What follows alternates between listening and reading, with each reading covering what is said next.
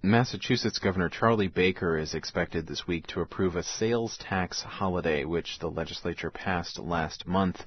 That will give shoppers somewhat of a break over 2 days later this month. This brief tax reprieve has become something of an annual tradition. State House reporter Matt Murphy in our weekly check-in says the event does have its detractors on Beacon Hill. We are hearing from a growing number of critics of the sales tax holiday that perhaps, in their words, it's more of a gimmick than actually good policy.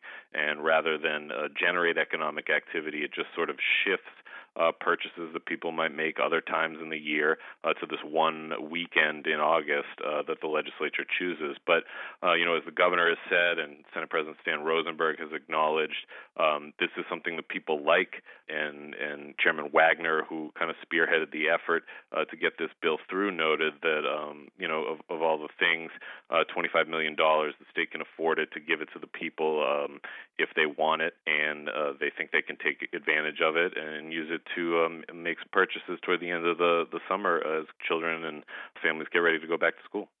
Supporters of ballot petitions have a deadline later in the week to get on the 2016 ballot. There was talk for a while of multiple ballot petitions relating to the 2024 Olympics proposal in Boston.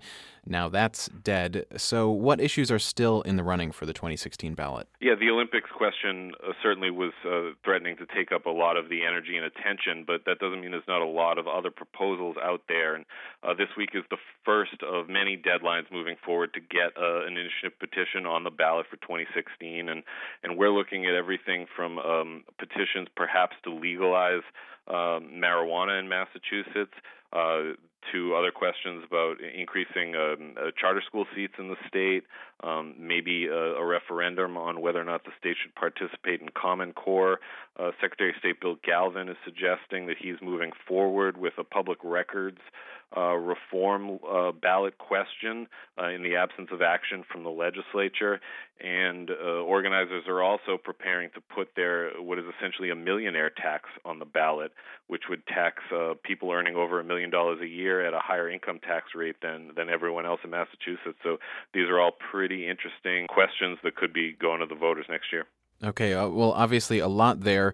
I want to back up and talk about one of those potential questions, the legalizing recreational marijuana.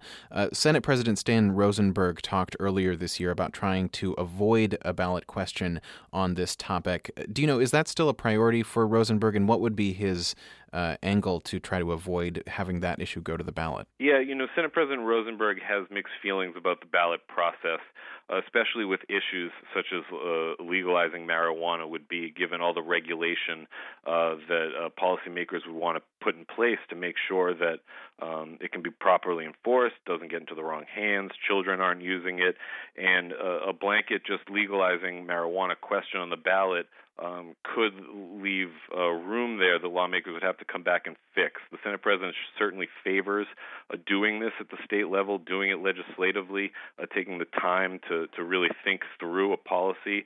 But as he has acknowledged, and many on Beacon Hill have acknowledged, there's not really an appetite among lawmakers to take this up, and certainly the governor is not interested in signing a bill that would legalize marijuana. So it appears if advocates are ready to push forward with this, the ballot may be their only option.